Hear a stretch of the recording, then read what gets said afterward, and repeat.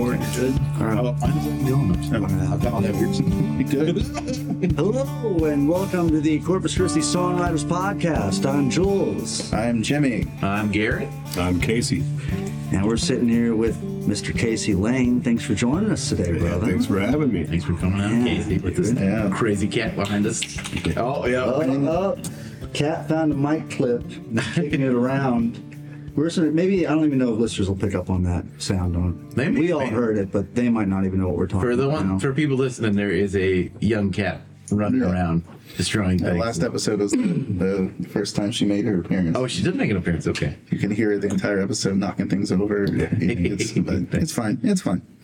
Well, yeah. So, Casey, thanks for being here, man. We kind of wanted to pick your brains and kind of get you over here because you're one of our partners all the time for when we do stuff with House of Rock.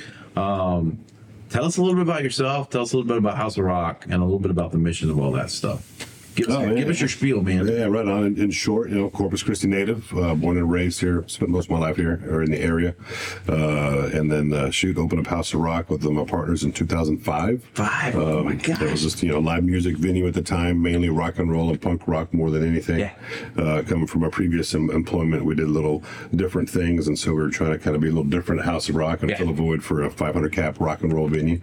Yeah. Anyway, 18 years later, we're still here. We've got a kitchen, getting back into doing more regular live music, coming out of 2020, and so that's about it. Just music. I can't play music like you guys, so I'm on the other side. I try to provide the stage. We need people on that side. Yeah, man. And then I guess to qualify that too, House of Rock isn't. I mean, it's kind of expanded not to just be rock stuff because you're kind of our listening room on our festival. So you're really kind of like our classy seats in the seated and kind of a multi-purpose area, I think, is what House of Rock's cool for. There's all kinds of cool. We found out probably after the first 6 months that in this community just can't support a punk rock, listening room or venue rather than they come out, but to come out every night, 7 days a week, it's not enough to cover the cost of living on the corner of downtown Corpus Christi. So, and being a huge music fan was an easy segue just to kind of start picking up. So we started branching out really kind of into reggae stuff. We did some songwriter series back in the day, and there's that mentality on there. There's two kinds of good music and bad music. We try to promote good music. We succeed quite a bit, not always, but we're the best. Didn't y'all do so y'all also sometimes have the chamber music? We do. Right? For years now, the Chamber Music Society reached out to us. Joan Allison was kind of a visionary behind that whole thing. She wanted to find a place to do. That sounds amazing. It really does in there, man. It's crazy. It's awesome. It's fun because it's a different environment. But every once in a while you hear the ice machine drop. Some ice, or you'll hear an AC kick on. Part of being in a club. It's a rock venue that you can hide those noises behind a PA. So when you're a listening room, we can get it pretty quiet in there. We sound treated it. Enough. It sounds good, but you still get that ice drop every once in a while. You get reminded you're at House of Rock. Yeah, it's essential. It's the House of Rock ambiance. That's the nice thing too. Is the House of Rock is the multiple. I mean, there's an area for 2 different stages, and the way we utilize it for the festival is we kind of close off that back room. And you guys, man, we didn't even tell you guys, and y'all put up posters of there's a listening room. Keep your cell phone silent. You guys nailed it. Every time we do it, it's awesome. So we've had sidebar conversations a few times with y'all shows and others. It's difficult. We booked Fred Eaglesmith is a Canadian songwriter. He's awesome. We booked years ago, and I'm a big fan. Had him at the Surf Club many times, and bring him into House of Rock. We got people to come out to the show, which was amazing. But it was my rock crowd. So the whole time they were kind of talking over him. Which is frustrating as a musician. Yeah, for sure. It's hard sometimes to find that balance, and it took us a while. I think we've gotten further down that path. But in the beginning, getting into the songwriter type stuff was you have to train the audience a little bit. You do. We found communicating up front to turn your phones off works, and people don't get offended. And if they do, if there's a 1 or 2 person, but for the most part they get it. They get it. I think most people are there to listen to a show. They go to a show like that, but there's always 1 or 2 of them. What is that? One bad apple spoils the bunch. It just takes one cell phone ding to set things, change the mood. We've had it. Yeah, Rhett Miller was. Rhett Miller was really good, man. It was a fun. It was a pretty big crowd. They were kind of more of a rock crowd, but they were very attentive to him, and like it worked out really well. I thought it was really cool. I think those acoustic shows for some of those rock acts or alt rock acts, whatever you call it, 97's, high energy band. It was very high energy, just him. When they come down to just a stripped down version, you kind of get the kind of diehard fan, the real fan that is there and is into the history and knows. It's a special treat to see somebody like that get up there with just the guitar. He dug it too, man. Yeah. He really had a good time. Like it was. I could feel like the audience loved it, and then he loved it, and so it was that kind of like, this is awesome. Yeah, it was a cool fun show to be at. Yeah, man. I want to ask, or I really just want to like compliment in a way that like for those listeners who are not from Corpus Christi, who have never been to House of Rock. The first thing I noticed when I went into the venue, aside from everything kind of being as you would imagine for a place called House of Rock, right? Is that there's, for the sound engineer listeners, man, there's an RCF system with like an array with subs. There's an 32. There's a digital snake, and everything's set up in a way that like a traveling sound guy would be incredibly comfortable stepping into that room. And it's also like, I mean, there's a brick wall. I know that you guys don't ever mic up cymbals, and somehow I can always hear the cymbals. It's like as a sound guy, at first show I was like, what is going on with not micing cymbals? I know. Why am I hearing them perfectly? It's cool, man. But yeah, so I just, what I really like about you guys is that every show is, and I think I said this like maybe in the first episode where I was like, every show has flyers decked out, has full descriptions. As a person who is looking to go out for music, the experience is described, and no questions will be there, which is great, because I find that like if you're going to find music here in Corpus, man, there's not a lot of places that are like, hey, here's what's going on. Here's what we have going on this month if you sign up for emails. So anyway, but all the praise in the world. We're great at that, man. We call it the venue, and that's part of the model. I mean, truth be told, if you could make a living and cover the cost with just doing music and bring your own beer and bring your own snacks, I mean, that would be easiest for us, But the food and the bar is kind of a necessary evil to be a venue. So we've always tried to do our best to put venue first. And I've been fortunate since the beginning. We've had a marketing team. Sometimes me and one of the persons. Sometimes. Right now we've got 2 people on our team that are great at marketing, and Stephanie's in that position. And that's one thing you've always had. It's a good marketing presence. Well, surround yourself with good people, they say. So I'm fortunate. Stephanie's been doing it almost 12 years, and she just got promoted to GM. So she's running the whole show now. And she's awesome. Kate Zartucci, a student intern. Oh yeah, okay. She came on as an intern, and we had to like grab her. So now she's on as part of the team, and our full-time marketing assistant. So it's fun. Yeah, it's good. And also touch on the PA. Thank you, man. We try to keep things in working order. We just ordered some RCF powered monitors to replace our passive Yamahas. Oh, the classics. Classic though. Yeah, those things, they've been there. Those things are tanks. They were there for 18 years, man. And they've been built and rebuilt. And we got up recently, and it's like, man, they all sound a little bit different. How much beer has been spilled and blood on those? They're tanks too, man. That's what I was saying. It was tough. I like, with the curtains to match the drapes, or the carpet to match the drapes, whatever. And RCF, we've been so proud of that system, and it keeps people, like I said, touring bands come in and are happy when they see it. Sounds great. So get monitors and the whole system complete to be matching. Slender monitors that like let you see what the guitar player's pedal board has on it. We're not quite going to be that high tech, but we're going to be new, and we're going to be 15-inch speakers. It's going to be good. But those Yamahas, I debated. It's like, man, I could go cheap and buy those Yamahas and probably last another 18 years. They would, man. I want the complete package. Like a Buick. My favorite story, like the Buick of the monitors. Kelly Moore is a drummer and Sweet Daddy, local musician. Also audio engineer.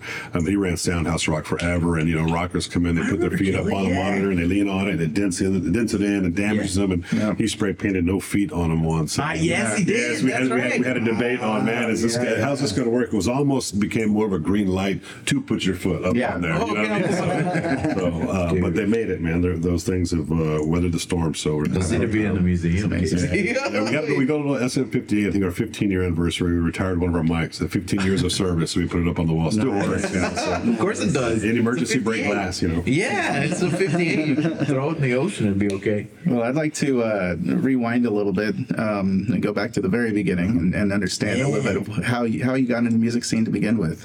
How you got from you started out slowly booking. Is that how that works? Yeah, so I was actually, I was bartending and grew up a music fan, right? And in Corpus in the early 90s, what you do is we had a music scene here in Corpus. There's EJs and backdrafts as kind of the small rock dives, and then you had, I think Zeros was being born around that time. Then you had, Coliseum. Corpus had a good music scene, but really every other weekend, the goal was to get to Austin and go to Liberty Launch or La Zona Rosa, some, emos and catch a good show in Austin. Yeah. And so the goal was, work at the surf club for a summer, make some money, and go to Austin. Met a girl, became a young father during that time, and I was fortunate that Brad Lomax, my old boss, and Thurman Love, my old GM, gave me a shot at managing. So I just started working there as a bartender and got into management there. And truth be told, I'll tell everybody for years, it's I showed up to work every day, and not everybody else did. So I got a couple of promotions. It's huge, right? I had another couple of guys quit to move on to bigger and better things for them. And so at a pretty young age, early 20s, I was booking the surf club, and then that was at that time we were doing open mic with Ray Summy on Wednesdays, so it's still going strong today. And then we did Thursdays and Saturdays were touring acts. Fridays were cover bands, local cover bands, and on occasion we would do things on Sundays or off nights. But generally speaking, that was it. And it was a lot of songwriter stuff. It was a lot of Texas country and kind of red dirt. And there's a bunch of names for it. Americana. And then on occasion we would get to throw in like the Texas rock, like the Blue Octobers and the Vallejos. The Burden Brothers. I remember Vallejo playing there a lot. When I was they were felt like them and the Toadies maybe played a lot of that, or the Burden Brothers. Burden Brothers quite a bit, and Blue October was there quite a bit, and so we had a good rotation of just good kind of Texas regional music, and then from time to time, one of my proud moments, I got to book the Dead Kennedys one time. Nice. So that was a lot learned that night, first punk rock show ever, anyway, there was it was fun. So that was pretty much, I think I put in almost 9 years at the surf club, and left for no other reason other than it was just a long summer, and moved on to Concrete Street Amphitheater, and I was there for 2003 to 2005, I want to say, and did talent buyer for Concrete Street as well as help with the concessions, and it's mom and pop place, locally owned, so you can wear a lot of hats like you do at any place. But who'd you bring in for Concrete Street? You know what? There's a ton of bands. I mean, probably if we're going to go to my proudest moment, I mean, Social Distortion, rock and roll, punk rock, and those guys to me have always sounded like they're kind of like the outlaw rock a little bit, kind of have so one of their albums, Somewhere Between Heaven and Hell, to me it sounds like a country album with distortion. Pretty much is, So, but I like the Social, so I got to book those guys a couple of times. Willie Nelson, B.B. King. B.B. King. We had a show, the greatest show that never happened once was the Black Crows, Blues Traveler, Lucinda Williams, Los Lonely Boys, Del Castillo, and man, there's one or two others I'm drawing a blank on, and then a hurricane near miss Corpus. The whole thing got canceled, but that was probably my most proud. Was that Blues on the Bay? That was a version of Blues on the Bay. Dude, I saw one of the Blues on the Bays at that time, so I probably B.B. King with BB. B.B. King and Los Lonely Boys. Yes, that's where I first saw Los Lonely Boys. First saw BB, and I think one of those times it rained a little bit, but BB still came out and played. Yeah, that's true. Dude, that was a killer show. There was, I think one of the shows, Rocky Benton. Rocky Benton played on. Yes, I was at that show. I want to say Michael O'Connor was on those as well. So those were those were cool shows. Yeah, those were fun. So Concrete Street was cool. It was the first time. I come from Surf Club. My previous booker, Thurman, was self-taught, and then he kind of taught me what he knew. And then going into Concrete Street, you start to deal with like AEG and Live Nation and some larger promoters. And, it's really the same. It's the same business. There's more zeros at the end of all of the numbers. There's more stage hands and more lights, but it's really kind of the same. But the production was really cool for me to see the cool stuff. I didn't book him, but I was part of the team. brought in Toby Keith at one point in his heyday, and we had to bring cranes in to put video balls. God, I bet. Had this big giant truck on stage. I mean, it was a massive deal. So, Def Leppard was a cool one to see, and of course on the rock side there's Evanescence and Nickelback. I think Nickelback sold out a few times. So there's all those types of bands. Were always fun, and Concrete Street was great to work.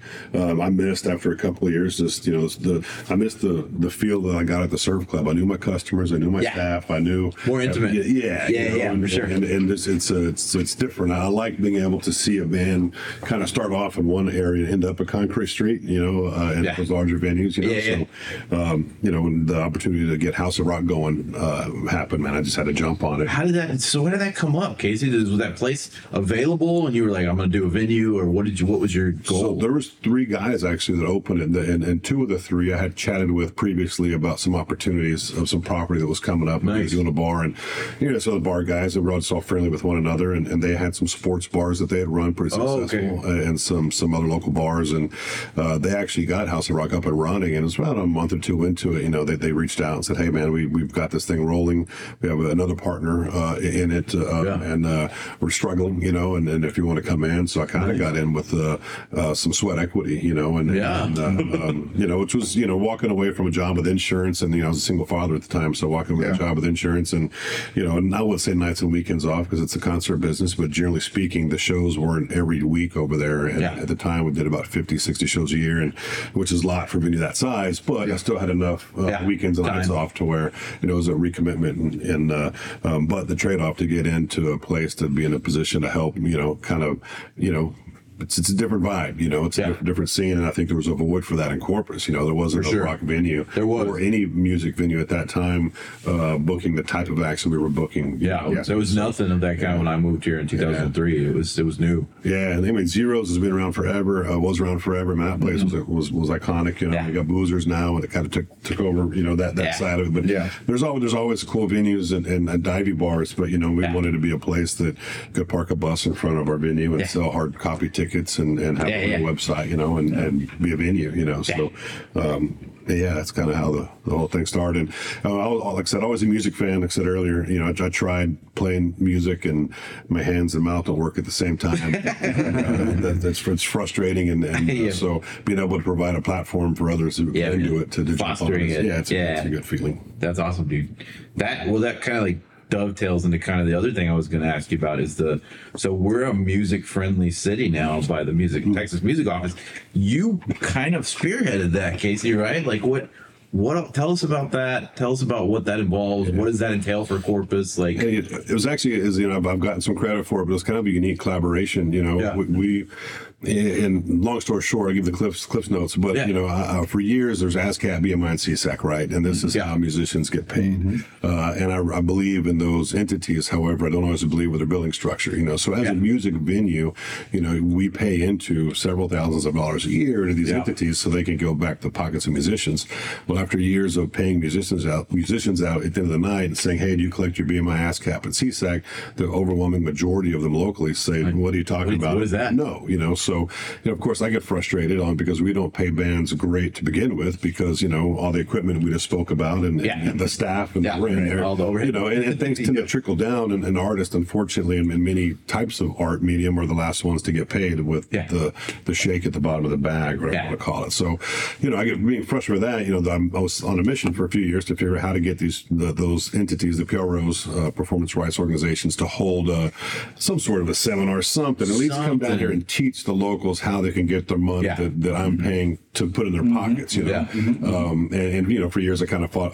I battled the guy on the phone who was collecting the check, and realized later that that's the collections department, not the artist outreach department. Oh, okay. So, through just a couple of phone calls and talking to the Texas Music Office, Brendan Anthony and Chip Adams, their crew up there, great to work with, and I've had the ability to work with. Brendan Anthony was a fiddle player for Pat Green. Yeah, Brendan's so nice. So suddenly, Texas happened, right? Things got real small, real fast, and expressed some frustrations, and they said, "Man, you need to reach out to these guys and let me give you the artist development side of the business." Nice. And so I got in touch with a few folks at BMI and CSAC, and they agreed to come down for a music industry symposium at House of Rock, which the whole goal of that was to kind of help teach musicians, hey, there's a lot of sides of this business. I'm a professional in the promotions side of it, and I can tell you from experience, you're not going to get rich being an original songwriter, but there's marketing, and there's touring, and there's T-shirts, and there's publishing, and there's all these things that I know nothing about. So anyway, if I can make a long story short, we got these folks to come in and have a symposium, and during that time, I heard through the grapevine that another organization, Visit Corpus Christi, was looking to get involved with the Music Commission. There was a tie, and Brendan and Chip suggested that maybe we get together and become a music-friendly organization. Nice. There's a few things you have to check off the list, and one of them is a workshop with being music-friendly. The symposium would cover that, would check that box. Nice. And, a board has to get formed, and a few other things. It wasn't too painstaking, to become music-friendly, but it's basically just a designation you get from the state that says, we're friendly to music. We recognize ourselves as that. We want everybody else to recognize us as that. It's a tool that we're still figuring out, but it's a tool that we can use to help promote music in Corpus Christi. Nice.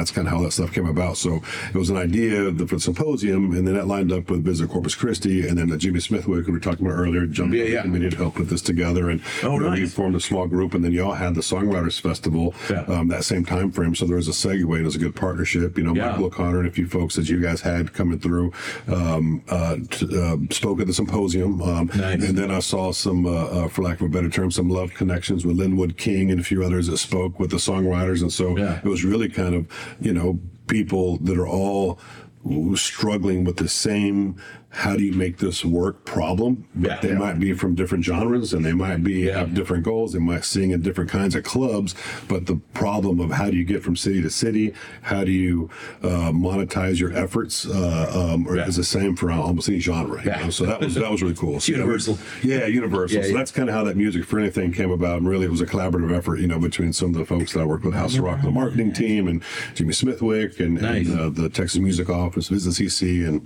then Downtown Management came in and helped throw the party, at the end as well. So that was a big party.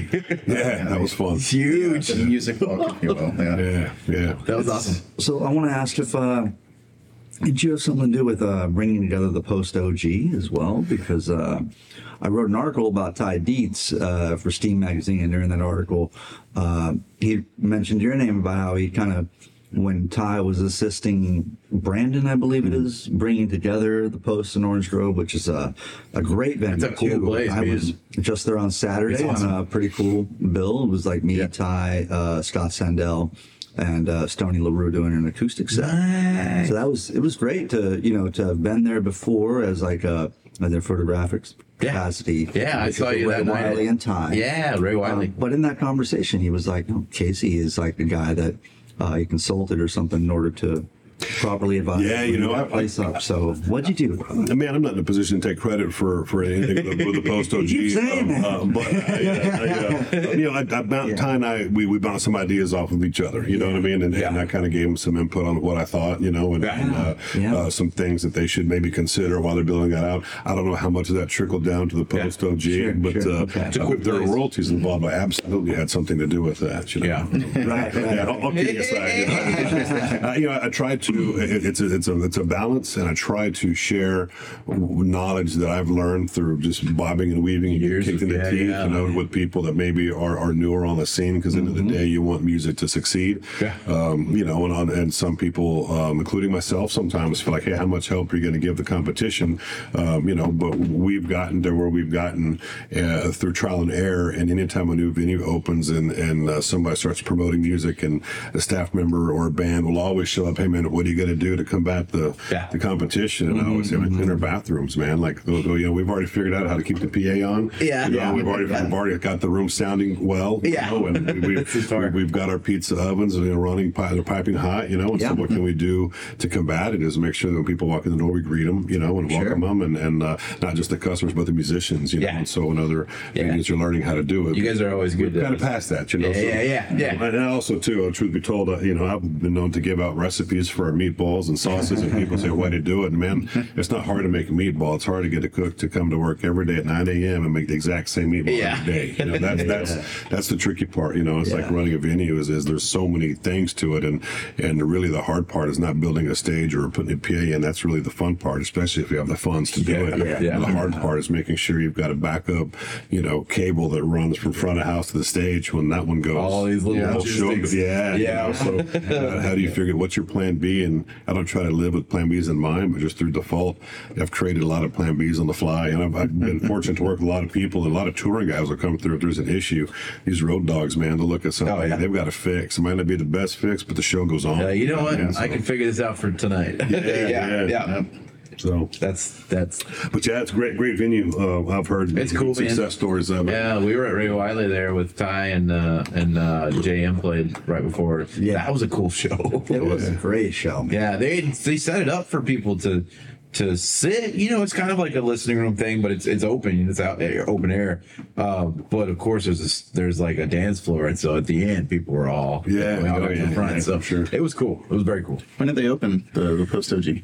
This year, sometime, I think, maybe last year. I'm not even sure. Very recent. I'm a whole new entry point into this scene with fresh eyes. Not very old. I've not been here, right? And I know that as soon as I came into town, I realized that the nexus, there's a sort of local musician that makes the rounds as a songwriter and the working men's music place. It's like the Exchange, right? Yeah. But all of us look at house as in a house of rock, man, as like a second home. Yeah.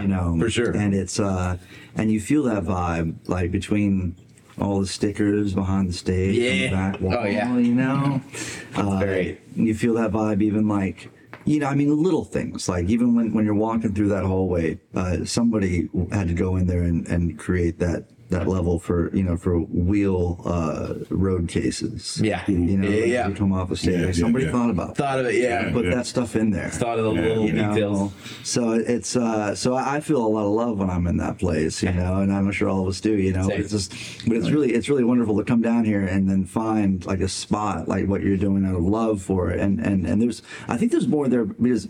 Your brother, isn't he a sound guy, dude? Yeah, man. Right. Yeah. Right. So what's going on that both you and him came up, and you're both heavily involved in music. For the record, I taught him everything he knows. He's not here to rebuke that. So I've taught him. No, so Aaron worked at the Surf Club. I think a brief time with me, but he's just he's a musician. He was a drummer, and man, he played around town in a bunch of different bands back in the day, and had a lot of fun with it. And then he went to college and graduated. Then he went to Pernalis, I want to say, a Willie Studio. Okay. I think he put in some time there and got a certificate and came back and worked at the Surf Club, helped Manny Morales with AYS and his company for a while. And then I want to say Jason Boland picked him up for the road. So he was out with Jason Boland for a while. And then he got picked up by Turnpike Troubadours. And so he was out with Turnpike Troubadours for a while, a few years. And then, traveling sound guy with them? Yeah, traveling sound guy with them. And then he got picked up from there to Morgan Wallen. And so now he's been out with Morgan now since he's been back out after post-COVID stuff. So in between, he got to work with Robert O'Keefe for a while, and he would do the whole 97s for a little bit. So he's kind of filled in some gaps here and there. But yeah, he's got himself a good gig now, and totally coincidence. I don't think I never set out to be as a promoter.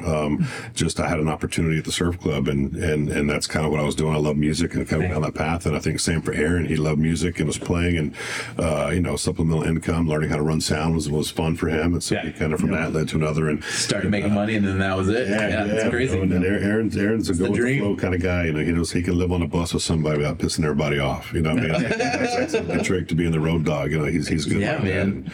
And, super proud of that guy. But yeah, small world. So he the managers, some of the managers from Morgan Wallen actually were touring road guys for Phil Pritchett, songwriter Yeah, for Pritchett, I remember Phil. for the Texas country scene. But yeah, Phil Pritchett and a few other guys, and so they would come through. Honey Brown those days, and so they would come through. I remember Honey Brown, yeah. Like merch guys and tour guys. Pat Green's old merch guy is out with Hardy these days. So Nice. there's a lot of these Texas country guys and some old surf club heads that Aaron knew from that era, and was always friendly and cool with. And Turnpike, obviously, great band. It was making some good headway there for a while, and they're back again. They're back, that's right. So when they were looking for somebody, and Morgan was kind of blowing up, somebody in the camp was like, "Well, how about call Aaron?" Nice. So so he's doing well with that. That's awesome. That's awesome. I didn't know that. I didn't know all that, Casey. I didn't know you had a brother that did that. That's awesome. Taught him everything. Was he in what bands was he in? Is there any bands that we would? Man was in a band called Feedback. I remember Feedback. Feedback sounds familiar. Yeah. That's And he played with Sonny Salinas quite a bit. Yeah, It was some cool. flat rock stuff, Yeah. So he did some. There was a rockabilly band, the Roadhouse Rebels, that he played in. I don't remember those guys. One of those guys, I believe, went to play with Two Tons for a little bit. Nice. And now it's up in Austin. But so he played kind of well rounded. nice. Stuff. Yeah. Everything from a little bit of the rock reggae to rockabilly to, whatever was floating around at that time. Nice. Yeah, he's a man. He used to play drums, and this is where maybe when I say I can't play, my dedication was never. Aaron would play. I remember he was 13 or 14 years old. He would come down with blisters on his hands and then go up and play until they busted, and then come back down and bandage them, and then play some more. And Wow. my mom like tolerated it and Whiplash. supported it. Yeah. And my stepdad was trumpet player in the symphony for years, and so he had what they call the music room, but he just room he practiced trumpet in Dude, every day. So it's kind of essential. Yeah, I grew up in a house to where you hear trumpets going and drums going. And my dad, I grew up on like I said, I'm from Corpus, but I said it's from the area. We grew up in Sandia, kind of by post OG. But Yeah, I know what that is. my dad played the piano and violin, so I grew up in a school. My grandmother played the piano, and so Nice. Dude, I'm from down the road. I'm from Mathis. Oh yeah, I grew up in Mathis. Okay, Yeah, cool. Played, across through San Diego all the time. Grunts in Sandia. What's that? I just played Grunts in Sandia. Okay. There's a place called Grunts. Place called Grunts. That's great. Grunts, a good name. Motorcycle. Wait, that place has got the. So Tyler McCumber just played a place out there that looked really awesome in the pictures. It's like in a tin shack kind of garage door. So what I saw looked like it had a stage. Or that part is connected to the pool hall part of it. Oh Yeah. man, it looked Yeah. pretty classy. That looked nice. It was a cool spot. It was a cool spot. I was happy there was air conditioning. Yeah, I bet. I had a fireworks stand when I lived there. I think that was they had a corner store that was It was Grunts Texas Cantina, is what it's not Grunts Motorcycle. okay. Grunts Texas Cantina. Cool. Nice. Yeah, man, I know Sandia very well from down the road. Well, I have a two-part question, if you don't mind. One is bringing in the music-friendly designation. We've had not pushback. That's not the right word or right phrase. But people are like, what does that mean? What does music-friendly designation mean? What does that mean for the musicians here locally, but also what does that mean for the community when they hear music friendly? Yeah. But it's hard to get our community out to actually go see the musicians. Yeah. Because that doesn't sound very music friendly. So, what do you think is an answer to that? It's a good question, and first off, I'll start by saying I think Corpus has been music friendly and a music rich community since well before our time. If you get with the Ritz and all the bands that came through that played the Ritz and the Coliseum, and even the bands that come through that are still coming through. I think that we struggle because of geography. I think that one, to tour from Corpus to anywhere, you're about 2 hours from the next anywhere major city or big city, and it's expensive to tour and time consuming, especially that far away. And I think also I've got a theory that we kind of look to our brothers and sisters and our neighbors, which is Houston, San Antonio, Austin, and Dallas, and compare ourselves to them. And those are some of the most arguably music friendly and most cultural and most diverse cities in the nation and possibly the world in some ways. when you're comparing yourself to that, it's easy to have a self-esteem issue. You know, I said if you pluck us up from here and put us in the Midwest, I think that we'd be a lot more proud. We'd be standing taller. So to answer the question, I think Corpus is always music friendly. We just are now gotten the attention of the state and others to also understand we're music friendly. What does that actually mean? I think that we're music friendly on, you know, everything from what you guys are doing with the songwriter stuff to, you know, what Ray Summey's doing with open mic on Wednesdays to what the Exchange is doing with bringing in all kinds of new music and getting up on their stage. Yeah, you know, and I think that, you know, there's a lot of divey bars from, you know, Vernon's to, you know, to Rockets and, you know, there's a bunch of places doing music. I think we do struggle with getting people to come to shows, you know, and I don't know if that's necessarily a Corpus issue or if it's just an issue. You know, we compete now with a lot more than we competed with when I first got into business. You know, for example, cell phones. You know, people go. It's not a thing before. You're going to go home. You're going to shower up and you're going to change, and I'll meet you at the pub. You know, and now you go home. You show up. You get on your phone. You start looking at all the things happening in the world. And you know, you can play video games now with people halfway across the world. Yeah, you don't have the technology. If you are a musician, there's so many people that are into their closet musicians. You know, and then just watching you guys come set up this podcast. Pretty quality podcast for minimal equipment. You can now record music in your home. You can and we do usually use TV on surround sound, and you can watch Bruce Springsteen concerts in your living room, and with a six-pack that costs you $9 versus a $7 beer. So you know, we compete with a lot of that stuff. You know, so long-winded answer, but to come back around to what does it mean? You know, and getting pushback on it. You know, I've got some pushback from some local musicians. They're like, "Hey, man, that's for the politicians. That's for you know, somebody to hang their hat on and say, look what we did for Corpus." And I can't argue with that. I think there is some of that to it, but at the same time, it's a politician somewhere recognizing that that the music is good for business. It's good for bringing for collecting those tax dollars to fix the streets and the American Bank Center, Prop 8, B or C, or whatever comes next down the pipe. But, you know, you're bringing people together to come to shows, and it has an economic impact. It's huge, and so. You know, choosing to understand that, this is a designation and a nice plaque for a wall, but it's also could be a tool used to improve our scene and getting people out to Corpus, you know. So I always answer that question with, you know, what do we want to do with it? Not, you know, what do I want to do with it, or what does Corpus want to do with it? But I think it's there for Corpus to take advantage of. And, you know, Jimmy sits on the advisory council with me, as well as a couple of folks from the two colleges that are here. And so we've got a mix of people that work with the city and visit CC, and then there's people that work for the universities that teach music, and then there's people that promote music and people that play music. So really, I wish there was a solid answer of, hey, this is our direct path, what we're doing. But so far, we've had the designation for less than a year. The symposium was the kickoff for it, which was a good educational, you know, event for local musicians. And then we had our music walk, which we partnered with the Downtown Management District on, and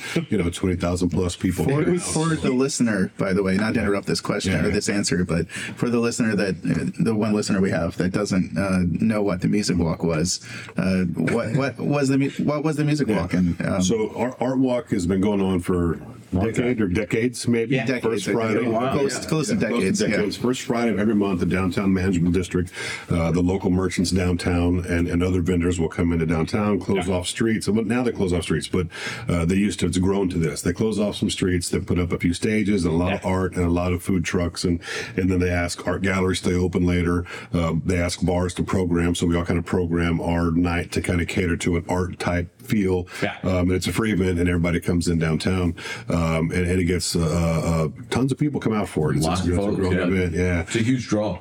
So September, the Visit Corpus Christi, which kind of houses the Music Advisory Council and kind of helped the designation of being music friendly, got together with the Downtown Management District and said, hey, y'all host y'all's event. Would y'all mind if we came in and hijacked it for one weekend and turned it into music walk?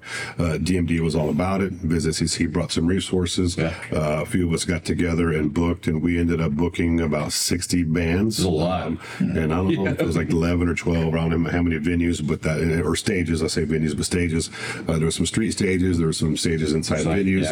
And we had everything from hip hop and rap in front of House of Rock, which was the first. Literally everything, yeah. We had some Tejano, we had some mariachi, we had some brass bands, we had some cover bands, we had some songwriters, we had some rock and roll, we had some punk rock, and so really there's a good cross section of what Corpus had to offer. You know, and out of those 60 bands, you know, I can honestly say I don't know anybody who turned down the offer to play. No, it was awesome. Yeah, there was a budget. Everybody got paid. Yeah, it was arguably not enough, arguably too much. Depends on what. You know, there was a little bit of a budget, and then we had a kind of a ribbon cutting type ceremony. The state of Texas came down and stood out in front of everybody and said, "Hey, congrats, Corpus!" And you know, the politicians we spoke of showed up and showed some support to it. I mean, it was a phenomenal night. So I think at the very least, if all we do once a year is throw a Music Walk Festival and maybe go from 60 bands to 80 bands to 120 bands, I think if that's all this designation does, then it's worth doing. Yeah. But, you know, we'd like to see this program turn into something bigger and better. You know, we've created a music industry directory, which is live now on the Visit CC website. Yeah, which is really we learned today it's live. It's not pretty yet, but there's plans to make it pretty. It's just a database at the moment. Just so the music directory, explain that, Casey. It's like all the local.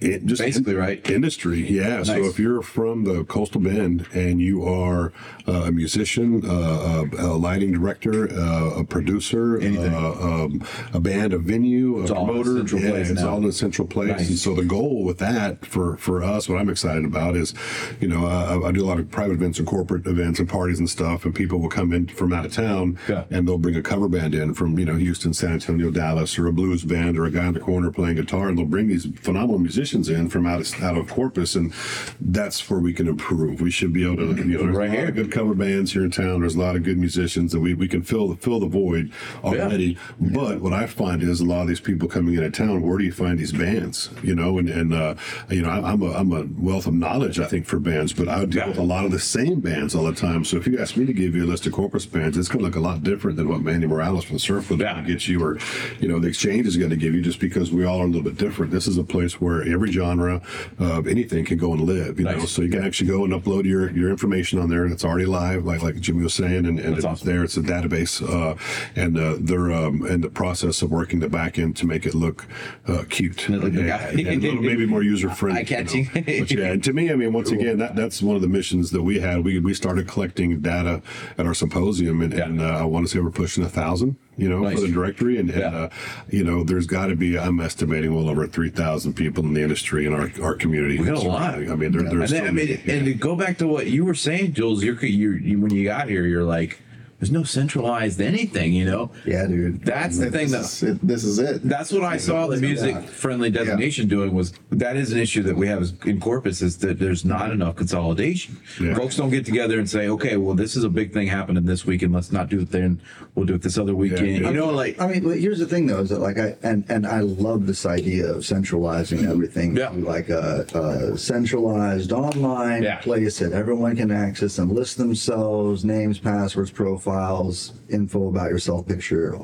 Awesome. Like, that's great. I would say that, like, I've looked at people like, and God bless them, man, Deborah Scott Brown. Yeah. And then Ronnie out on the island, right? Ronnie Narmer, yeah. It's like they're both kind of working in parallel. Yeah. You know? Yeah. And I don't know how many times they interact, but I would say that, like, they're both covering, I mean, they're both covering a lot, and there's a lot of overlap. Yeah. And we see each other, you know, they see each other. I'm sure they're like, more power to you, solidarity, let's do it, you know? But they're all just verticals. Yeah. And they're not something that's truly sort of unified, I suppose, even though that's what they're attempting to do. And that's why I'm like, it's like so good what they do and why they're so valuable. Attempting to coalesce and you know, I don't think you'll match the passion that those folks you just mentioned have for doing what they do and supporting music, you know, and everybody does it their way.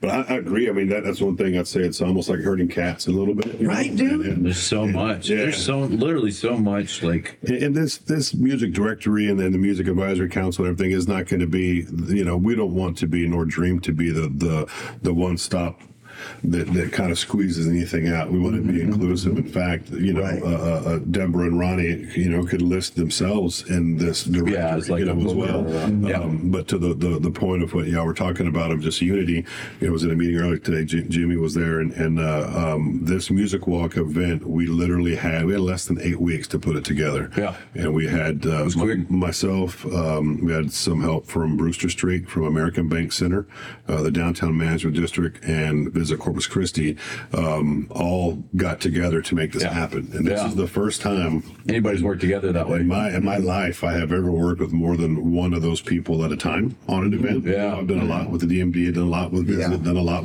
done a few things, American Bank Center and the Festival, the Castella Floyd, and I've worked for Concrete Street for a long time, but to get the Concrete Street folks and the American Bank Center, and when those things happened, 20,000 people showed up and bands got shows you what you could do. So I'm hoping this is the beginning of more of that, and I'm also really hoping that there's a formula that we stumble upon that somebody else can look at and say, how did y'all do that? Okay, this is how we did it.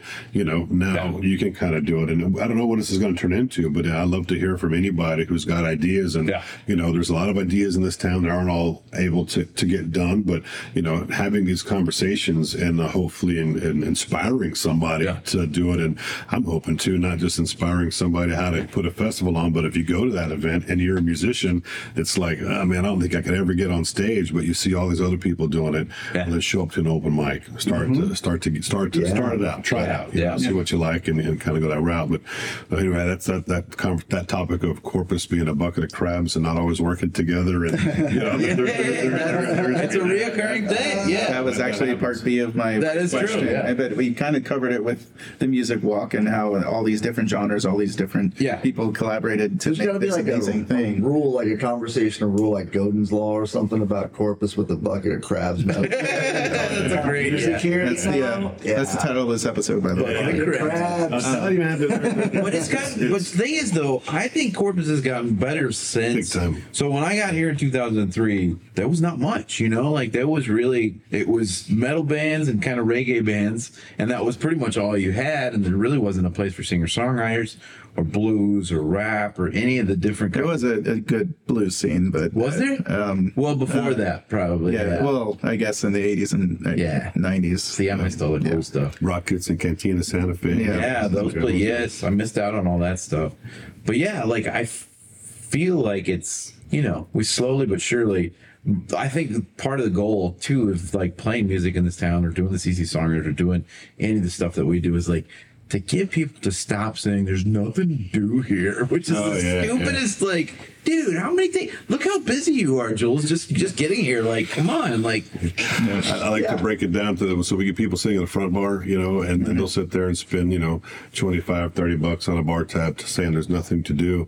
And it's like, hey, just, drink one less beer and buy a ticket to this local show going on. You could watch maybe 4 bands. Walk 10 feet. Yeah. Come on, man. The breakdown is what is it, $10 to get in? And then if you divide that by, the 2 bands that are on stage and divide that by the 5 guys in each band, and it's what is it, less than $1 musician, something around there. That's probably the cheapest thing you can ever see. They're usually great shows. Have one less beer and feel better in the morning, and check out support music, and if you don't like it, hey, step to the front, have another beer, and check out the next band. There's a way. Corpus, I think, is getting better too. I'm starting to see a lot more, especially in the young kind of rock scene, bands will put these bills together with 3 or 4 bands. I've seen a lot of that lately. By the time the you're done playing your set, bands typically pack up and leave, and they don't stick around till the end. And I'm seeing a lot more bands these days pack up their stuff, come back in, and watch the a lot of camaraderie, man. Yeah. I think that's like the NASA guys. That's very much those guys' style of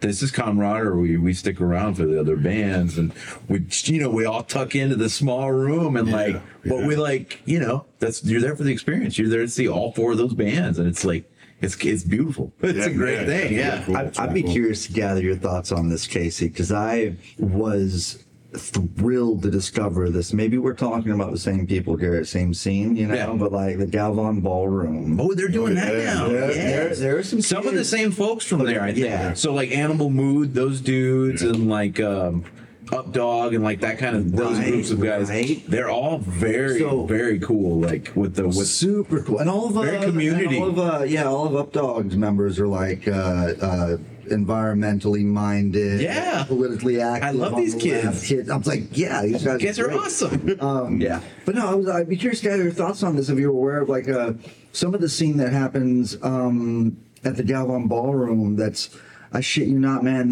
I was like, who puts on these shows? And it's like, oh, you gotta message this guy on Instagram named Crack Pipe Daryl. It's like this random dude. Right. And so I'm like, I can't believe I'm like about to message a guy called Crack Pipe Daryl. Hey man, what are these So I shows? messaged him, right, and he's like, yeah, just come to the show, bro. I'm like, I'm just trying to show up, take some photographs of the Galvan Ballroom. You guys have some Because it's awesome. going on. Did you take some?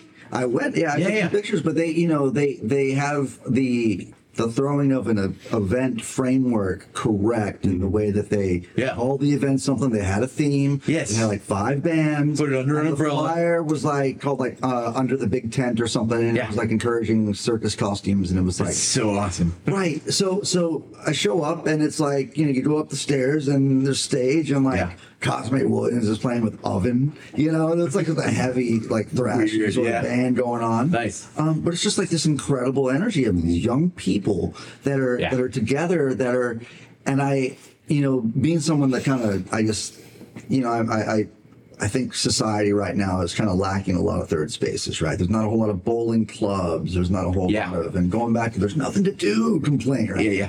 All that being said is that these kids are aware of the way that like public schools are stripped of funding and shit, and they're just making their own scene where these young kids are able to be placed in environments where they're allowed to be who they need to be and show who they are, and community and it's super cool. Music and that scene, man. But like, were you aware of any of the stuff going on in the ballroom at all, brother? Like, it's funny. So we do a catering house in Rock on side gig. And, we did an event at the ballroom, Galvan Ballroom, and Bobby Galvan, whose family's had it forever. We're talking, and he's fixed it up, and I was looking at the stage, and I was like, man, this reminds me of what's it, the Enchantment Under the Sea dance. Yeah, that's what it looks like. You know what I mean? Like, it's got kind the of Michael J. Fox to come out and kind of start jamming, it's really cool. Super cool. And it was, he told me at that time he was looking at it, renting it out, and let some events happen there. And I'm an old man. Look at those stairs, and I thought I can't haul a PA up these stairs. but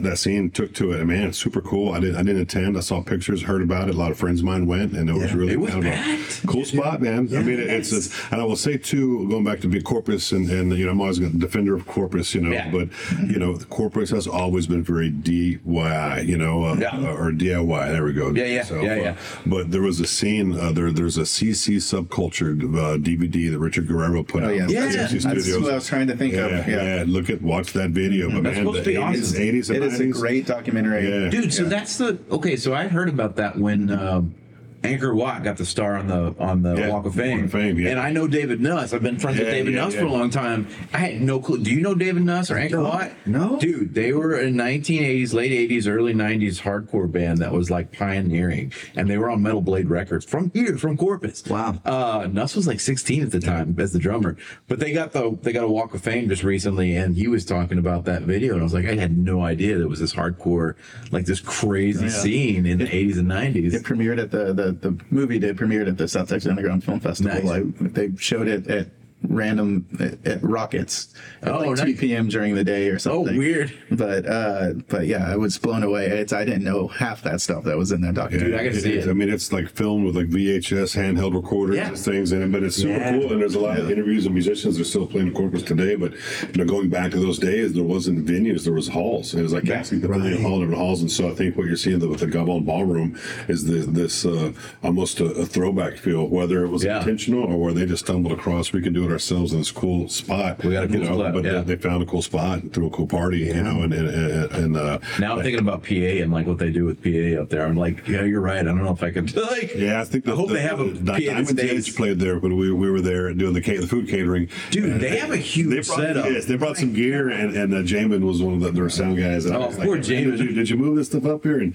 he was like, yes. Jamin's in good shape. Yeah, no, he is, man. We got our lights from for jamming, good guy. But yeah, man, that's really, really cool spot, you know, and I like to see more stuff like that happen, you know. cool. And I mean, to me, NASA's like that as well. I mean, they got a spot, and they were like, man, we got to make this work, and great people always down there, and very, very much a vibe. good musicians, good music, good folks. It's very cool. Yeah. You have any other questions? No, I don't have anything partying. It was, man, it was just. It took all my questions. It's good, it's good to talk to you, Casey. Yeah, like actually talk at you. No, man, we're excited to do. Yeah. I did want to follow up with the symposium coming up. Because you are doing it again, correct? Yeah. That will be, have you announced it yet? We haven't announced it yet. It'll be in February. I mean, it's February. Don't say anything. Yeah. It's February. We're changing the format slightly. I think that last year we utilized Bejewel, and we had sessions happening at the same time. Yeah. And you couldn't make every session if you wanted to. And also, if you tried to, I think it would kind of burn you out. So we're still utilizing Bejewel. Got a keynote speaker worked out. And nice. We've got some programming that we're still kind of tweaking on, but the format, the layout's going to be a little bit different than it was before. Okay. But instead of having 8 breakout sessions, we're looking to have probably 4 or 5. Probably host those at House of Rock and use the Bejewel for some roundtable discussions on things. And also set up some areas to where some of the speakers that speak at those breakout sessions can get some FaceTime at Bejewel. So if there's something that piques your interest, you can do a conversation. Yeah, more one-on-one situation. So it'll be like musical FYI, like if you're a musician or industry person or to get along the lines a little bit, really what I'm trying to it's not coming together as quickly as I would like, but to truth be told, I'm trying to get out of my comfort zone once again. I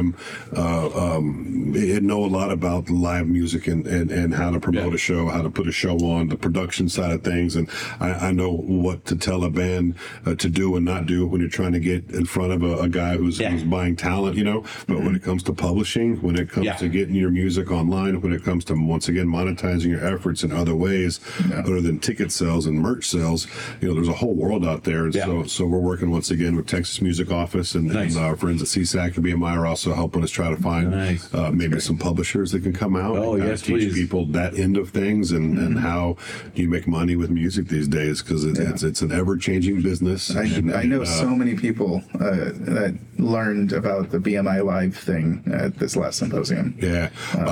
I've had a few bands that had somebody reach out about 3 months later and says, "Hey, met you at the symposium. I've got a band. I'm starting a gig. Can you look at my website and see if?" And they had an electronic press kit. What do you think of this? They had the good pictures, and it was like, man, there's not a whole lot of critiquing. I don't need to do anything. Somebody took some notes and then looked at other people's stuff and figured it out. But there's so many things, and I won't go get long-winded. But one of the things that I'll get these all the time. We'll announce a good band. For example, Emery announced today, right? Oh yeah, it's huge. Yeah, people are excited. And I get these calls of, "Hey man, can I get on Emery?" And I'm like, man, I know so many people, and I hate to say it, but I don't always remember who you are, what band you're with. I mean, I got to be spoon-fed, and all of us promoters are, hey, need your Instagram, your Twitter, your LinkedIn, your whatever you've got, and now there's different platforms, so you can send one link, and it has all of your social media, plus it has music and press kits and photos. And what people also don't always understand is I can't just say, "Oh, okay, cool, y'all want to open for Emery?" Well, poof, you're approved. I've got to most of the time send that. Really think if that's a tactical, strategic, beneficial, memorable, fun, profitable. Get it approved by their agent. They've got to get it approved by their agent. Yeah, but sometimes their agent will send it to their management, which the management may or may not discuss with the band. But there's a chain that goes through before I can just say, "Hey, you can get on here." So when you're looking to get on to a gig as an opening band, we love having locals on there. For sure. But sometimes it doesn't matter how good you are or what it is. It matters on how good you look on a link, so there's this combination of it. So those are the types of things at the symposium. It's kind of like, people play music for different reasons. I've got friends of mine that, hey, I just want to play, and I want to play my songs. I'll play them to one person or 50 people. I'll do it for a slice of pizza. I just want a mic. And you have people that say, man, I'm going to make $500-600 a gig, and if I need to be in a cover band to make that happen, well, I'm going to be in a cover band to make that happen. And then and then there's the folks that are kind of like, hey, I want to play my own music, and right now I know it's an investment. Hopefully down the road I may making money, or I can sell a song and it can allow me to keep doing. And you just, and there's a bunch been there of for 20 years. Yeah, there's a bunch of different reasons on why people get up on stage, and so finding why are you playing music and what is your goal, and is your goal to make money? We'll sit back and evaluate and understand it. Unfortunately, people aren't paying big bucks for original music, until you become so popular, somebody else is covering your music, which then it's no longer original. You know what I mean? But it's like, you can get to a point of like, you gotta, and man, I wish there's a magic answer to make that work. But on that journey to get from where you are to where you want to be, if you can learn that you can write off guitar strings and you can write off mileage and you can write off a uniform and, just how do you file your taxes as musicians, and then also understanding that we've slowly gotten to understand that with mileage. Dude, it's a huge thing. The whole write-off game at the end of it. Who's getting paid if the four of us are in a band and I'm always collecting the check? Come February, I get a bill from Uncle Sam. I get hosed. Hey man, I need you to kick in your part. And I've seen people just say, "Well, I'm not in a band anymore." Like that's who it is. Exactly. There's a lot of reasons. Keeping a band together just from a pure personality and scheduling standpoint has got to be painstaking. I've never tried it, but I can see it from the outside in. And then you mix in some financial stress and all those things with it. Man, it's tough. So you got to really love it. You got to really love playing together, which the goal for the symposium is always going to be, what can we bring to the table that can help educate a musician, and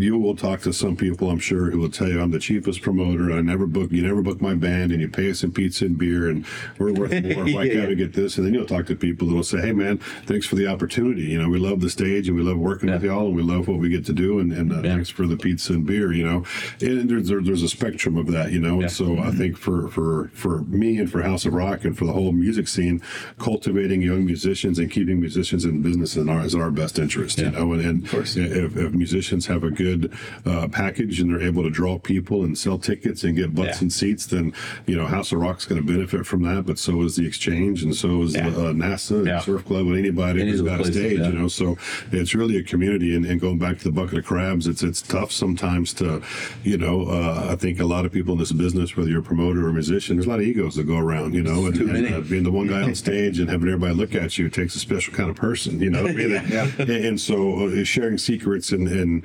industry trade things is sometimes difficult, but I think the more roundtable conversations we can have and the more understanding we can be, and also too understanding as a musician that, your sole purpose to play a live gig, if that's what you're depending upon to pay all your bills as a musician, you're going to have a rough time, rougher than if you know all of the tricks, and how do you get money from Spotify? I have no idea. And those are the types of things I want to bring to it would be nice the symposium. Nobody knows. Nobody knows. Nice but there's a few people I know in town. They're like, hey, dude, I got $80 from BMI, man.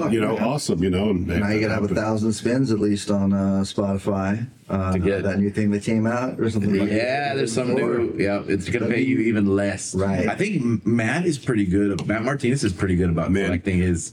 He's good. Jimmy Smithwick. There's a few folks out there that have look into it. And I don't want to sound like an asshole, but there's a lot of my friends, my dear friends, are musicians and artists of other types. And artists' minds, man, they work different than other people's. And then the people that are sitting behind BMI, however, they employ a lot of musicians or ex-musicians. They're business minded, and trying to explain to a young musician, who was just figuring out, how to put a song together, how to go to a website and click on a link and fill this out. You can get your money as they look at you like deer in the headlights, So bridging that gap between the artist mind and the business mind and figuring it out. I don't have all the answers, and I also want to learn, some of the stuff, because you don't know what you don't know, and there's a lot out there. So, definitely. Man. 2 more questions on my end. I don't know if you have any more. Where do you want to see the music scene here in Corpus Christi in like a decade? Yeah, it's growing. I'd like to see. I love the events that Corpus is having, like Day of the Dead and Art Walks, and not all these are necessarily quote unquote music events, but there's always a music component. You can't throw a party without good music, period. That's how it is, so I like to see that. I like to see, I know that the film in Corpus is also a big thing. I like to see some film and music connectivity, and between that. And,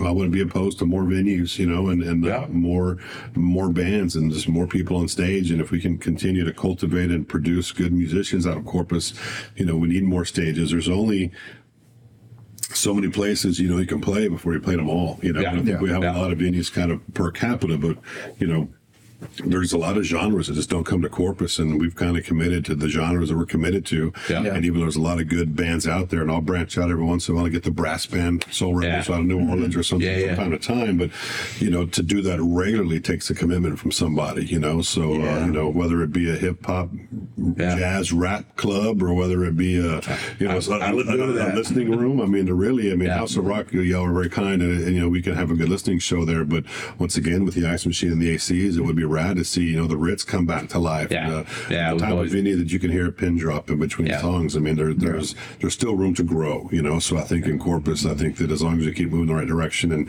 really working with each other, and then like we were saying earlier, regardless of the genre, man, there's a lot of the same problems. Talk to each other, and if you see somebody who's figured it out, and successful, man, take them and get a taco and a cup of coffee. Yeah, tell me what you did. Right. Yeah. And then can you see Corpus Christi ever becoming one of those music hubs like Houston or Dallas or Austin? I think that we can get to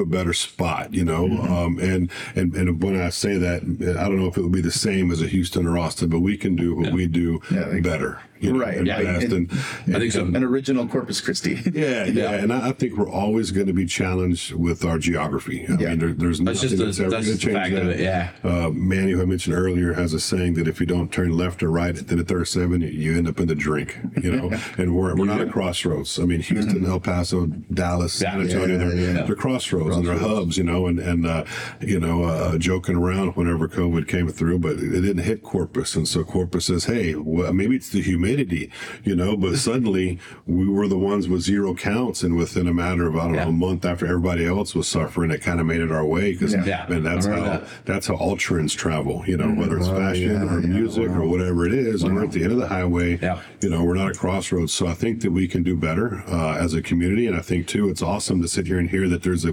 venue in Sandia that I've never heard of, Yeah, I mean, they're cropping up. Post OG. And so suddenly in my mind, I'm thinking, shit, I'm always saying 2 hours for the next gig. Man, there's an hour to Sandia, or Orange Grove. Yeah, not even gigs, quite that long. They're closing the gap. So possibly, some of the surrounding communities grow. Portland's growing. Maybe one at some point, a venue pops up over the bridge. 4 days got Third Coast out there. If you ever bring listening people down, there's a little circuit, and if you can create a little circuit, well, then that circuit can start to expand. And I think Corpus could be a hub for a circuit like that. But we're always going to be challenged with the drive. Getting to the next spot. Though, and this has something to do with you, Casey, probably. The fact that House of Rock's been around for so long and been kind of like this beacon that's consistent, I think has been an example for other folks to stay into town. Because when I moved here in 2003 for college, folks would come here for college, they'd party for a while, and then they'd move off. The longer I've stayed here, the longer it seems like people like Carlos Cooper with Hybrid, the guy with the NASA, they've been sticking around. I think they've been seeing that, and that we have a unique opportunity with Corpus because it's not Austin. It's kind of neighborly still, because we're small enough. Traffic's not nuts yet. It's still city. We're still kind of an incubating period where we can get to know each other, and we all kind of know each other in the music community. And so I don't know. I think that we will have always trouble with the distance, but just for instance, when I moved here, Elton John, Bob Dylan, none of those dudes would have never come down here. And now they started coming down here, playing some shows and seeing how lucrative it was. And that, hey, man, if you build it, they will come. People they'll be there, Definitely can be more self-serving, working on that trend. I mean, just to your point, what Dusty's done on People Street, with that whole street is turned into. And they stuck around, they didn't take that somewhere else. They kept it here. I think that the quality of life in Corpus, too, has changed. When you come to college or grow up in Corpus and there's things to do, you don't have that want and desire to leave. I think that's what it's like, a three-legged stool maybe. I mean, the college I think has a huge part of it. I mean, Dunbar's a great school, but also A&MCC is like man busting at the seams. So there's so many people that come in to that university, and not just the students, but the professors, the people that work there move to Corpus, and they start going out and figuring out, man, downtown's pretty cool. There's a lot of cool things happening. Downtown looks better than it ever has. Stuff is actually in some of the abandoned buildings is growing now. That's the one thing that I would love to see eventually, is all the abandoned stuff come back. Yeah. It's coming slowly. I think the art in general, once again, not just the music, art, but just the art you see up on the walls of town. And I mean, it's little examples of the growth of Corpus Christi that you can kind of take in day by day, man. Like just today, I think American Bank Center announced they booked Tool. For like December or January or something. It's coming down. Which, and then Cody Payne said, "Oh, it's been a while," which led me to think that they booked them in the past. But I left here in 2005. Didn't come back till 2022. But in 2003, I remember living here. And I went to Laredo to see Tool on the Lateralis. And they're here. Tour. But now they're a Bank Center. Bam. Tool is here. That would have never happened. Which is super fun. It's just super cool, man. And so, like, that's a sign of growth, too. That just little things. Speaking of small world, I was texting my little brother Aaron. They were talking about earlier. He's a Tool fan. Hey, man, Tool's coming. You should consider coming home for the week, And he says, oh, that's rad. He says, our front of house for Morgan Wallen was Tool's front of house for 15 years. Talk about small world stuff happening. When I saw it flyer today, I thought, oh, it's another Tool cover band. And then I read closer and I was like, what? Yeah. And you know what? It's Tool with guests, isn't it? Yeah. The way that skull is shaped led me to think that perhaps it's a band called Ghost or something. Ghost has played here before. They've played here before, right? Yes, they came down. I can't verify that's not, but yeah. Yeah. They came down with Mastodon and Opeth, and I saw that show with Ghost Mastodon. open. Dude, that was a great show. It was in Concrete Street. Wow. I think that was after your time. If I'm not mistaken, Gemini is the opening band. Gemini, okay. They're worth checking out. Okay. Gemini? I haven't heard of it. Wait, my high school band? Yeah, there you go. With a G, not a J. Got it. Casey, the very first show I ever saw in like my life was at Concrete Street, and Cold Chamber was headlining that show. Oh my God! You remember Cold Chamber? Cold Chamber, Slipknot. Nobody knew who they were before early Ozfest. Yeah. And I want to say Machine Head was on that bill. I remember Machine Head, yeah. Do you have anything to do with that bill at all? And that sounds like a familiar package, but I can't tell you.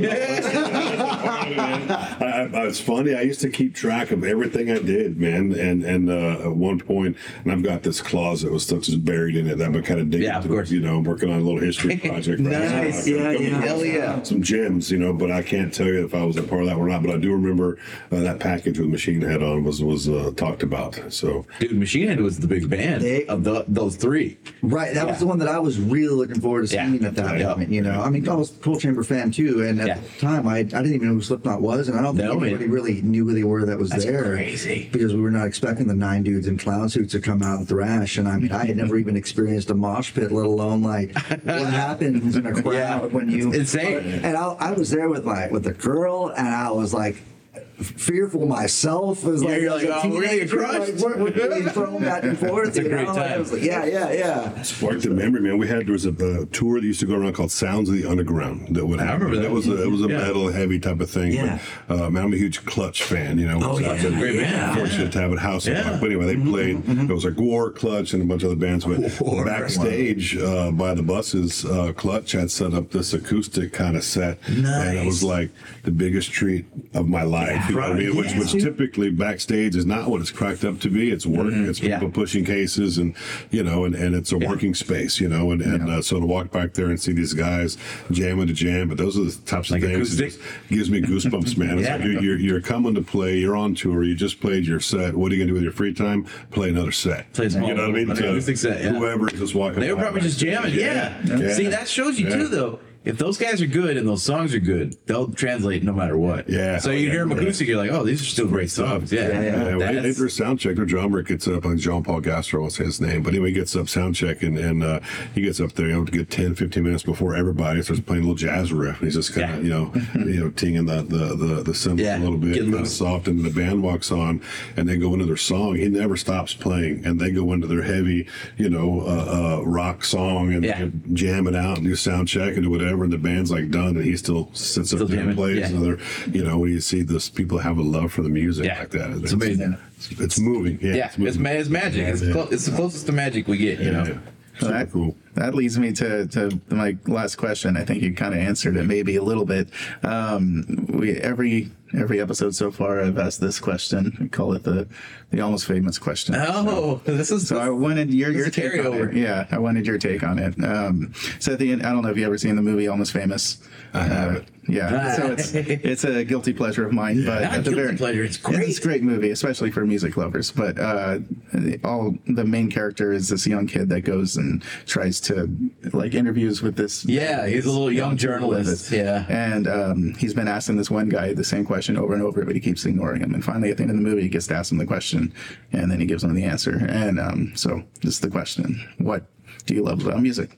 Oh, man. The most generic, simple question. Yeah, but everyone always has a different answer. I think music is man, it's been different things to me at different points in my life. You know, from probably middle school, my parents divorced, moved around a little bit. Man, I got turned on to kind of the pop punk. It was the Red Hot Chili Peppers, Jane's Addiction, Social Distortion type stuff. And man, and to this day, when I put those CDs or MP3s or whatever back in, you play that music, it takes you back to a place at a point in time, you know, and I think everybody remembers their first concert they went to. You were just talking about the first Concrete Street show, and man, it's moving, you know, and so from a fan standpoint, so you put the right song in the right time of day, and it takes all your troubles away, you know, and you suddenly don't need to think about everything for this 4-minute song or whatever it is, and turn it up and maybe just live in the moment with it, and it's mood changing a little bit. As a promoter, man, it's just a good feeling whether you have a successful show financially or a loss. Whenever someone leaves after a show and stops you and says, dude, thank you so much for bringing these guys. Isn't that these crazy? guys were amazing, Yeah. you know, or I've never heard of these guys. I had nothing to do tonight. I came down and geez, man, I bought a CD and this was the thing, you know, and met my wife at a concert at House of Rock. Yeah, of course. Those types of things are from the promoter side. That's what I love about music. It brings people together.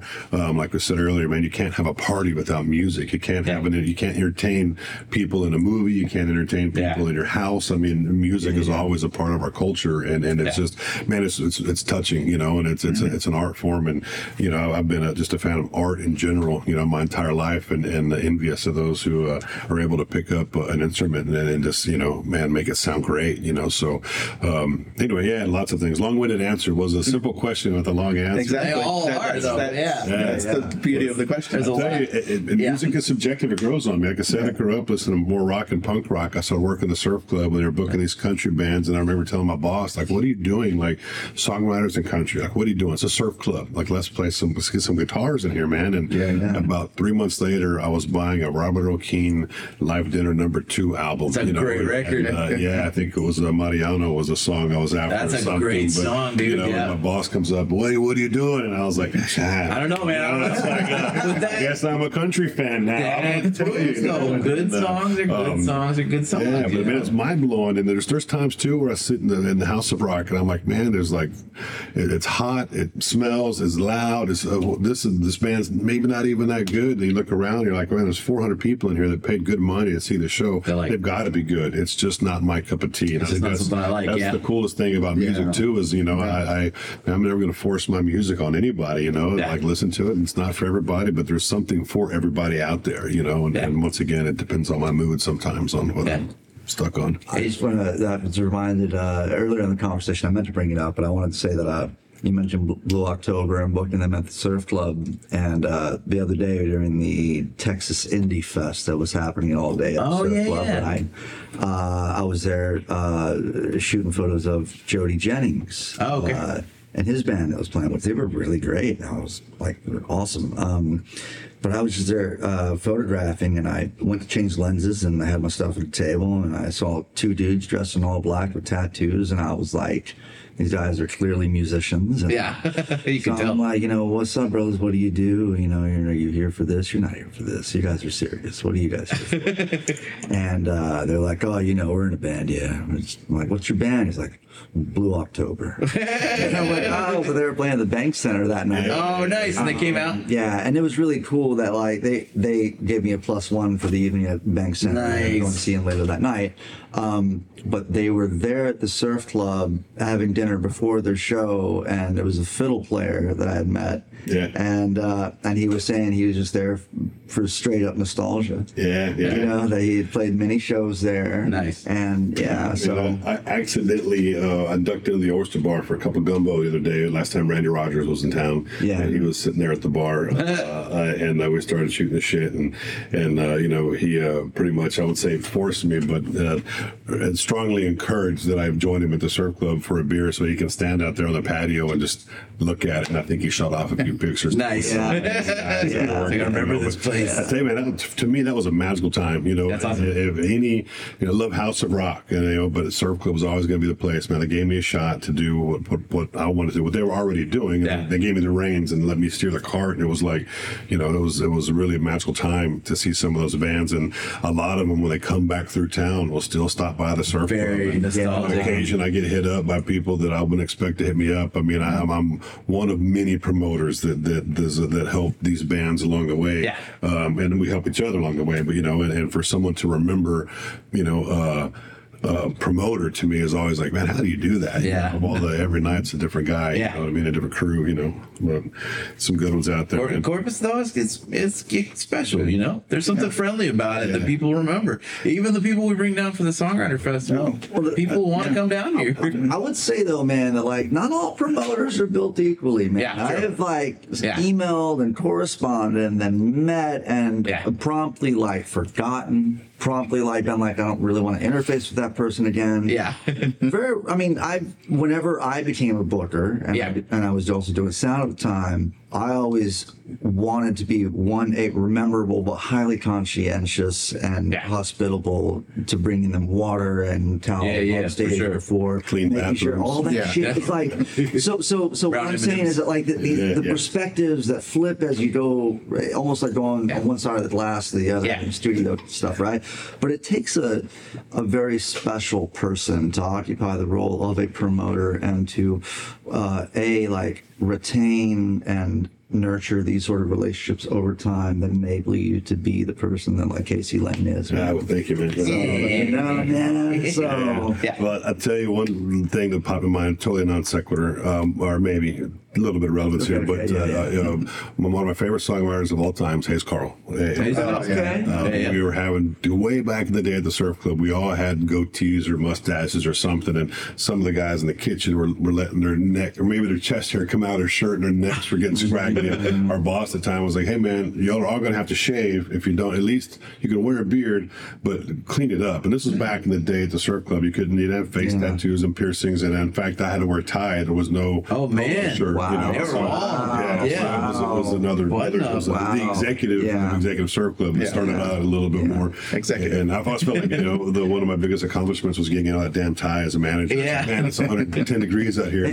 are you taller than Hayes Carl? I don't know. We're pretty he's a tall close. He's dude, pretty man. tall. Yeah, Is he? Yeah. He's a tall dude. I met him at Club Helsinki in New York after a show, and I talked to him for way too long. He was Yeah, very super friendly guy. nice, really nice guy. And I was just like, Well, he's playing surf club this night, you know. But anyway, we walk in the surf club, and the threat of shaving is the real thing. I walk in, and Johnny, who still works at the surf club today, Johnny Hernandez, and Johnny's like, no mustache. And I was like, damn, Johnny. I said, he looked at me, he goes, oh, you're next. He goes, you've been off a couple of days, but there's a shaving kit in the back, and you're going to make you shave. I said, man, Johnny, I was like 22 or 23 at the time. I said, man, I've had this goatee since high school. And Johnny says, I've had my mustache since junior high, you know. And to this day, we still joke about it. But anyway, I go back to there, and I shave, and then now we're all baby face walking around. Hayes Carl comes walking in, and one of the first things he says to me is like, hey, man, this is an odd request, but, you know, I haven't been able to shave. Do you happen to have like a razor? And I was like, matter of fact, I got a shaving kit. I said, you'd come here 2 days ago, we all would have looked like grown men instead of kids. Instead of a bunch of kids. So he shaves, whatever it is, and that is, I don't even really think of that moving forward. I'm booking him at House of Rock all these years later, Songwriter Showcase. He walks in and says, hey, he's a big fan. You know, didn't you probably remember me from Adam, but I worked with the Executive Surf Club, you know, before.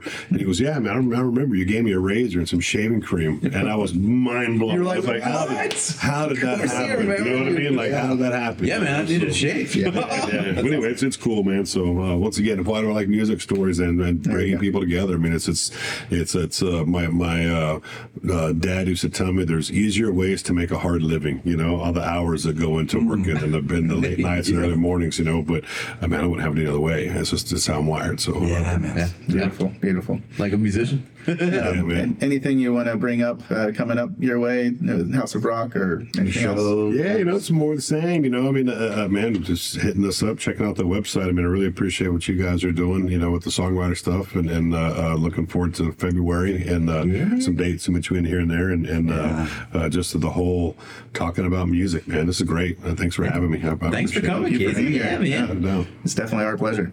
yeah, very cool. Katie, do you have anything to add, Katie? He's out of there. Oh, It's spaced out. I spent the first 40 minutes flipping all over I the know. apartment. Yeah, I'm out. Now she's passed Play out. with his little Already changed all the cables, man. She's done. Done. All right, thank you so much. Thanks, Casey.